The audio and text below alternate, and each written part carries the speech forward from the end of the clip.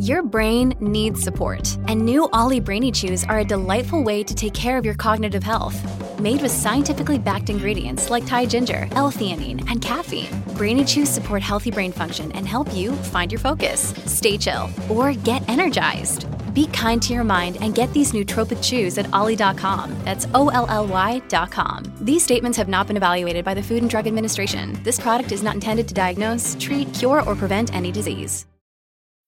When you need mealtime inspiration, it's worth shopping Kroger, where you'll find over 30,000 mouth-watering choices that excite your inner foodie. And no matter what tasty choice you make, you'll enjoy our everyday low prices, plus extra ways to save, like digital coupons worth over $600 each week. You can also save up to $1 off per gallon at the pump with fuel points. More savings and more inspiring flavors make shopping Kroger worth it every time. Kroger, fresh for everyone. Fuel restrictions apply. Welcome to the New Books Network. Hello, welcome to New Books in Japanese Studies, a podcast channel of the New Books Network. I am Jinyi Lee from the University of Arizona. Joining us today is our Drs. Saito Takashi and James Heisig. Their new publication, Ghastly Tales from the Yotsuya Kaidan, was published last year by Tisokudo Publications. This is a revised and corrected translation of one of the most famous ghost tales in early modern Japan, with an introduction written by Dr. Saito. Both Takashi and Jim are researching about Japanese religion and philosophy at Nanzan University in Japan. Welcome, Takashi and Jim. Thank you so much for joining us today. Thank you for having us. Thank you for your invitation. Thank you. Before we jump into the book, may I just ask, what are your research focuses on? What do you study about? Okay. To answer this question, I should like to talk a little about my academic career. During my doctoral studies, I was engaged in the study of religiously inspired fear in the early years of modernization in Japan. As Rudolf Otto explains in his book, The Idea of the Holy, the concept of awe has been considered essential to the field of religious study. In particular, I was interested in his description of how ghost stories are very effective in generating fear in young children as a first step toward religious experience. It seems to me that any frightening story could evolve into a kind of religious experience, even if there are no clear catechetical motives attached. Or, more accurately, the feeling of fear evoked in these stories is able to inspire certain religious feelings among the listeners, each in their own way. My research has convinced me that theatrical performances in the Meiji era, that is likely from the middle of the 19th century, are a good source of material for studying the place of frightening tales in religion, because in the midst of the effort to modernize and catch up with the spirit of the European enlightening, Japan developed new styles in all aspects of culture modernization, including those that touch on religion. My main concern has been with trying to understand just what makes ghosts scary and to relate that to the religious culture and belief systems in Japan. In the beginning of the Meiji period, all sorts of performative artists struggled to adapt a broad array of tradition and modify the art to meet the demands of modernization. For example, it was a fashion at the time to say ghosts don't really exist. They are just symptoms of neurosis. What you have to understand is that the psychiatry imported from the Western countries was a novelty that played a powerful role in the drive to enlighten the nation and bring it up to date. This including sweeping away the so-called superstitions that fed off of religious tradition in local areas. My interest is in ghosts as fear-inducing objects that stand midway between religion and science, or tradition and modernization. From there, I am trying to get a clearer understanding of the transformation of received religious culture on a national level. My focus has been chiefly in Japan, but I believe the same phenomenon can be found in other countries, lashed into Western style modernizing and struggling to keep what they can of their old ways. That's awesome. I never, honestly, before I read your introduction, I never really thought about the connection between ghost stories and modernization. So that was very enlightening. And what about you, Jim? What do you study about? Well, I'm really just Takashi's helper in this project. I'm a retired professor, works in the field of Japanese philosophy and religion. I've spent the last 40 some years working at the Institute for Religion and Culture in Nagoya, Japan, where we focus on the dialogue between religions and philosophies East and West. It was when Takashi came to join our staff that I first learned of this whole new world of religion and horror. And I'm still fascinated with it, but I'm just a rank amateur. So, as I said, I'm Takashi's helper in all of this. Well, this is indeed a very fascinating tale. So let's dive right in. My second question is about Yotsuya Kaiden itself. I'm actually not sure how it's generally translated in English, but Yotsuya Kaiden is one of the most famous ghost stories collections in Japanese literature, and there were different versions of it. So can you tell us more about the background of this work? The most popular version of Yotsuya Kaidan today is the Kabuki play, written by Tsuruya Namboku, since the summer is the best season for ghost stories in Japan, from the time of the Edo period prior to modernization. This kind of play was intended to bring a chill to the audience and a bit of respite from the sweltering heat. The Yotsuya Kaidan has many variants. Research suggests that its original form was that of an underground documentary novel published in 1727. Given the great scandal surrounding rumors of the collapse of 3 samurai houses through a dead woman's curse, the author had to maintain anonymity in creating a fictional tale based on scanty evidence. At the time, such novels served not only as entertainment but also as a form of informative journalism. In fact, the tale of the fall of the 3 houses is not without a basis in fact.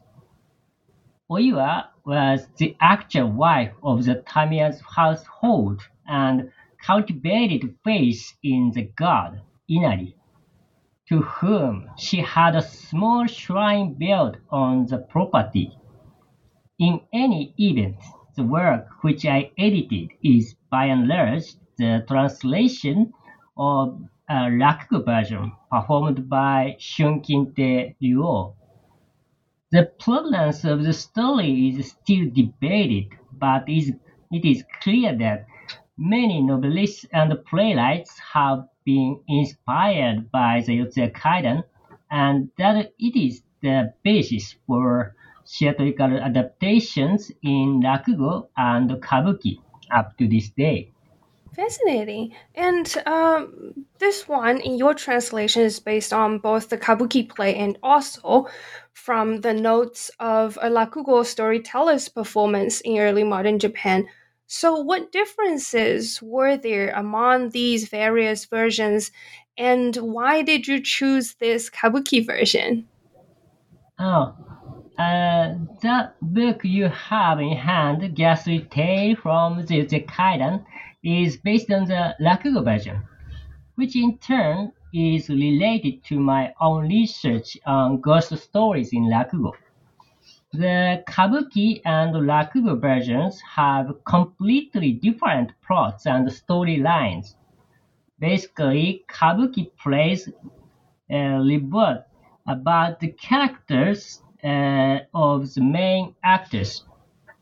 In Nambok's work, Iemon, the husband of Oiwa, is presented as a symbol of the evil and ambition when confronted with the revengeful ghost. His cruelty is in line with the expectations of the audience that the handsome young man stays in character, even if that meant abusing his family and committing murder. In contrast, the Rakugo version presents a tale of Oiwa's revenge as a wrathful spirit. After realizing she had been betrayed by her husband, she grew angry and withdrew from her fate, but not without first putting a curse on all those involved in Imon's insidious plot. In a word, her curse stands at the center of the storyline here. Although this version lacks the striking stage effects of the kabuki play, it powerfully depicts the apparition of angry spirit in a haunted city.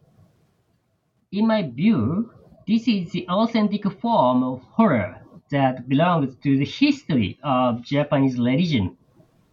In fact, Oiwa has been, and still is, worshipped in some Shinto shrines as a kind of deity and memorialized in a Buddhist temple as a spirit watching over the dead. That's very interesting, knowing the changes nowadays. Uh, but since this is a revised translation, and you mentioned in the introduction that the original translation of Yotsuya Kaidan was done by an American scholar in the early 20th century, what do we need to know about this original translation, and what changes or modifications did you make to his translation?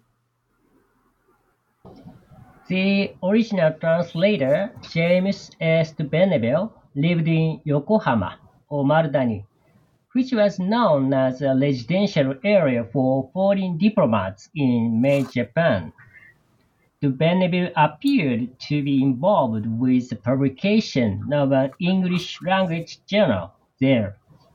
He also wrote a couple of books about Japanese culture and religion, as well as translating tales used by storytellers at the time, including famous ghost stories like the Kaidan and Bancho Sarayashiki. Maybe I would add a note here if I can.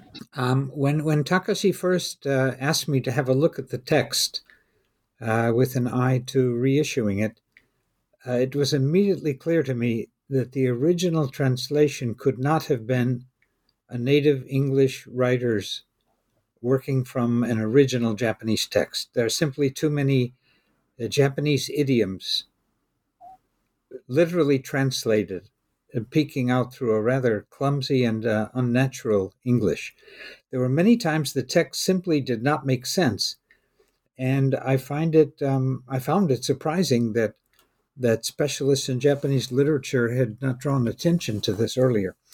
So Dr. Saito had to reconstruct several suspicious passages from existing Japanese transcripts of Rakugo performances, and none of them being an exact original of the text we were trying to fix up. So a lot of imagination had to be used in reconstructing the text. In all of this, I tried to keep some of the flavor of the quaint and rather dated English style of the age. But there was scarcely a sentence that did not need to be recast in the interests of the story and in the interests of a certain affection I have for the English language. I'm not sure I did my work as well as I might have. I'm never sure about these things, but we were satisfied in the end that we made the stories a little more accessible to today's reader. I see. So by revised and corrected version, you did a lot of revision. Yes. I see. Well, that's certainly interesting to hear. So what are these stories mainly about? You already mentioned about the main plots, but this is a story collection and they're made of small stories. So what are they? What are these stories about? Okay. If one reads only the translation, the context may not be obvious. I mention 2 points in this regard. Firstly, among scholars of Japanese literature, it is often said that many stories about the dead are intended to console their spirits. This is especially so in the case of war stories like Heike Monogatari or Taiheki. In this sense, telling tales of the dead meant somehow living with them, or at least sharing in their regrets and disappointments by taking over their memories. Of course, ghost stories like the Kaiden, written in the period, had to be entertaining to readers, and the genre of oral storytelling helped prepare the public for the idea of vengeful spirits. In addition, the theatrical performance of rakugo is rooted in Buddhist sermons and folk rituals. The founder of rakugo, Anrakuan Sakuden, was a Pure-Land Buddhist monk who collected comical stories in the early 17th century and made use of them in his religious talks. Once the door had been opened to Buddhist entertainers, following generations created the new stories and new styles to satisfy the changing needs of their community. In the late Edo period, the rakugo presented by professional performers in special halls had distanced itself from the original Buddhist mission and embraced a variety of genres from comedy to melodrama to horror.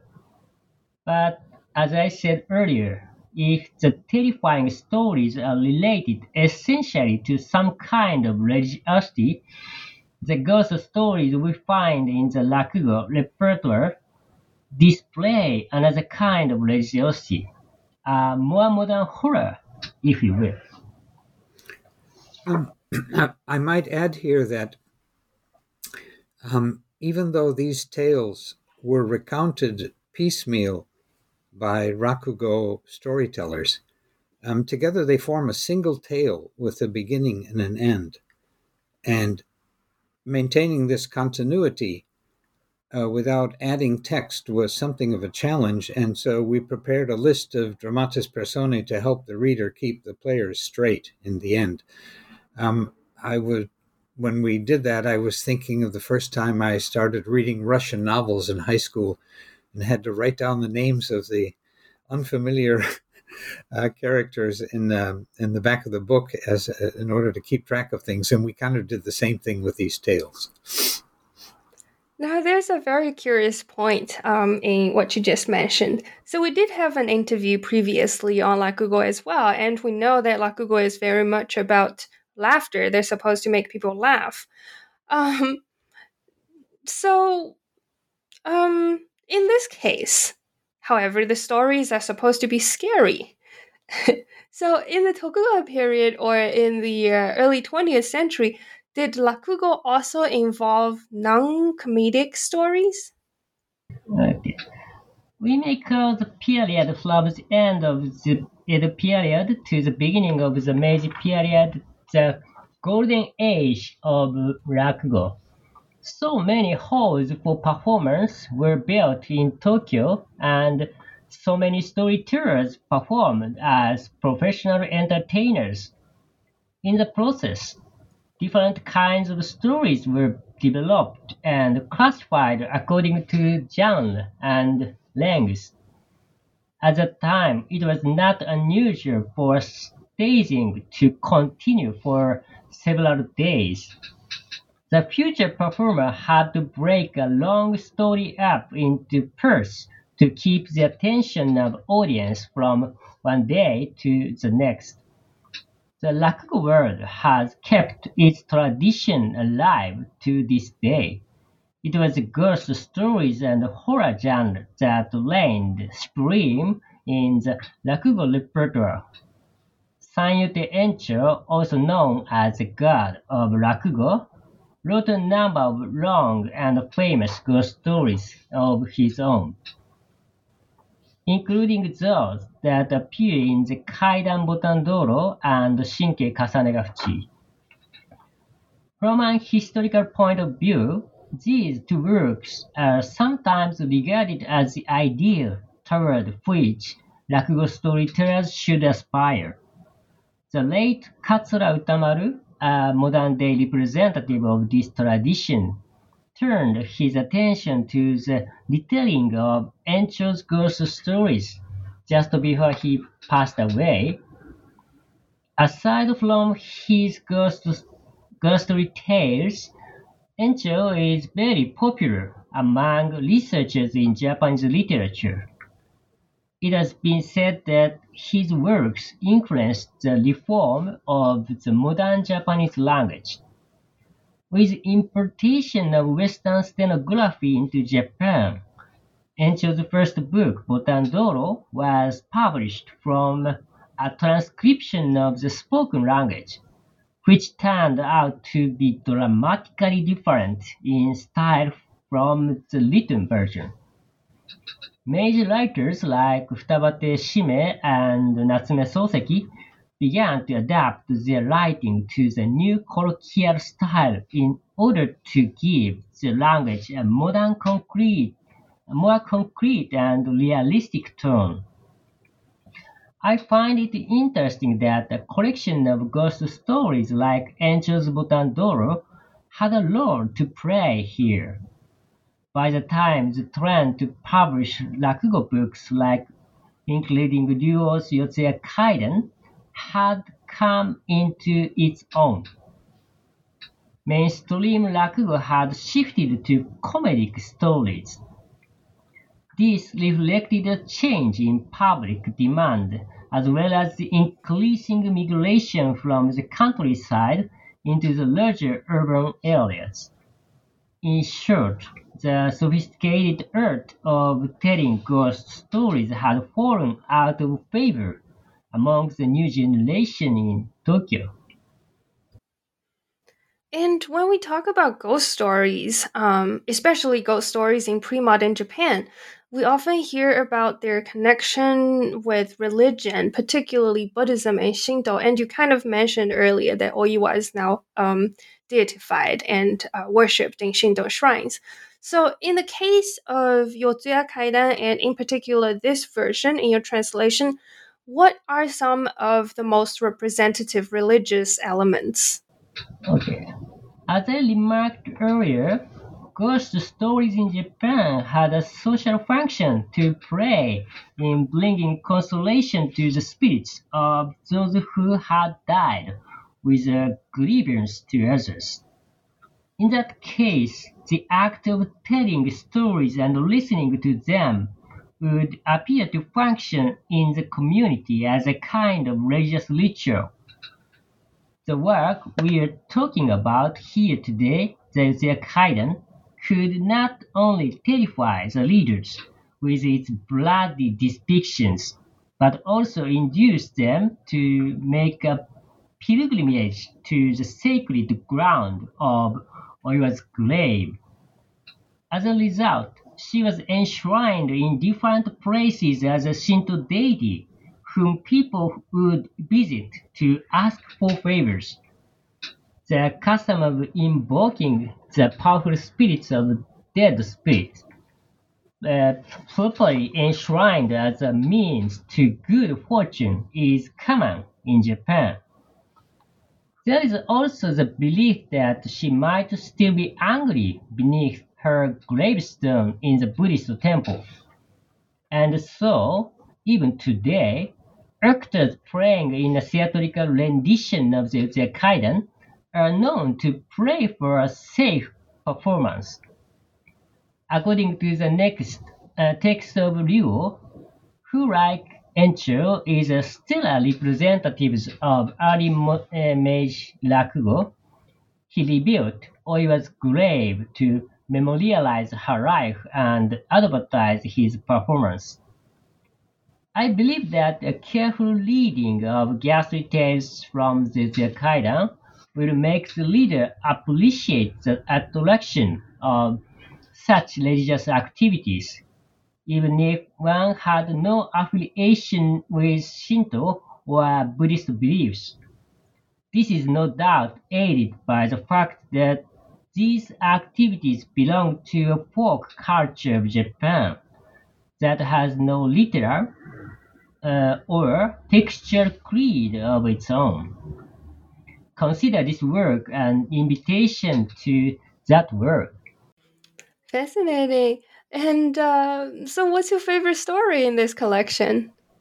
My favorite thing is the death of Kaiho in chapter 17.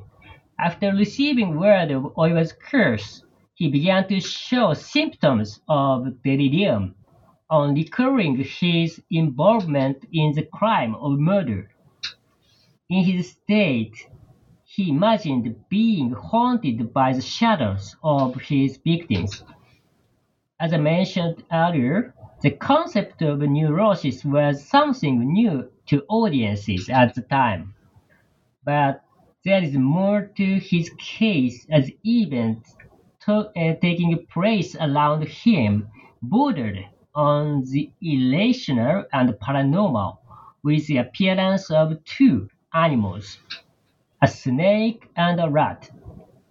From the Buddhist legend of Dojoji, the snake is thought to be a symbol of feminine desire and jealousy. But here it is also an avatar of Oiwa, who was born in the year of rat, according to the Chinese astrological calendar. Both animals play an important role in exposing the transcendent power of vengeful ghosts. In this context, the scientific terminology turned out to be based on religious phenomena, since everything that happens is the result of Oiwa's power as a deity or a demon. Well, that's very ghastly indeed. Now my yes, Jim, would you like to add your favorite story as well? I mean, Takashi's choice of a favorite is obviously it's based on a wealth of background knowledge, but mine is just a matter of ignorant fascination. I love the description of Densuke, that's Iwa's father and a manservant. I love the description of his gradual discovery of the body of the moneylender in the attic as the blood dripped down from the ceiling into the rice pot, and his attempts to dispose of the body. This mixture of his own horror and fear of displeasing his lord is, well, it was just masterful. I agree. It sounds like a proper scary story already. Now my last question is a bit broad. But how do you think ghost stories like this or these tell us about the ways that people in the past dealt with fear, imagination, and the unexplainable? Thank you for your questions. I'm so happy you asked because my research on fear is wrestling precisely with this question. When it comes to the emotional aspect of religiosity, I am always reminded of what Robert R. Marett had to say in his book, The Threshold of Religion. Savage religion is something not so much sought out as danced out. The frightening experiences relived in the ghost stories provide us with a new epistemology about the world, much the same way that myth does. Having felt real fear, we need to deal with the residue at some point by locating the experience in the framework of something reliable and believable. Perhaps this is why a ghost story offers a general solution within the structure of the story itself. In this way, the intangible sense of fear can be mitigated and transformed into sight. Like mythology, these texts can also be said to prepare us for future experience. In Japanese religious culture, ghosts seem to be the most common sources of fear, even if the word does not always have the same meaning. The biggest challenge I have faced in my research is getting a handle on just what fear consists of beyond the belief systems and rational definitions. This is why ghosts, who occupy a middle ground between the visible and the invisible world, continue to hold my interest. The Kabuki version of the Kaidan is still among the most famous ghost stories in Japan. Most movie adaptations are based on its storyline. Unfortunately, there is only one translation of the play and it's in French. I have tried to introduce the Kaidan to English readers by another route. My hope is that this little book will give them a taste of the fascinating world of the Japanese ghost story. If I might add something to that, um, traditional religion, both organized and popular, has always offered ways to deal with this frightening world of the unknown and uncontrollable forces. Like the human beings who create it and pass it on from one generation to the next and one world to the next, religion has never found a means to conquer death, only a way to keep the desire to conquer it alive and keep it at the center of life.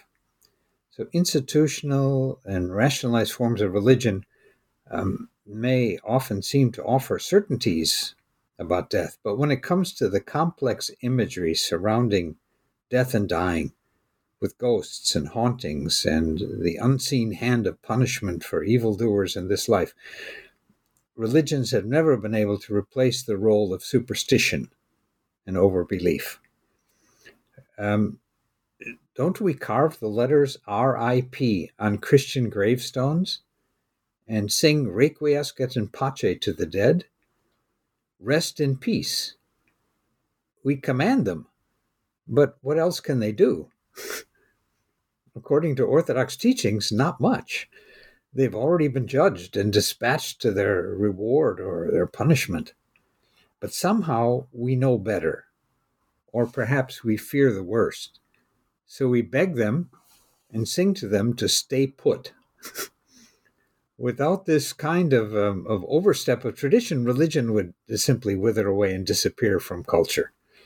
This realization is what makes the Yotsuyo Kaidan universal. Not just quaint stories of a bygone era in Japan and a faraway culture, but something that is still very much alive in our own day. I know that many students of the Japanese language or beginners of Japanese cultural studies are deeply fascinated by Japanese ghost stories, especially from the pre-modern times. And I think this book and your remarks will definitely encourage the readers to see ghosts from multiple perspectives. Well, thank you so much for this very enlightening and tiny bit scary conversation. I really appreciate your time. Thank Thank you you very for much. having us. And for our readers, for listeners, if you're looking for a perfect ghost story night, make sure to check out Ghastly Tales from the Yotsuya Kaidan by Dr. Saito Takashi and James Heisig. This is Jingy of New Books in Japanese Studies, and I will see you soon.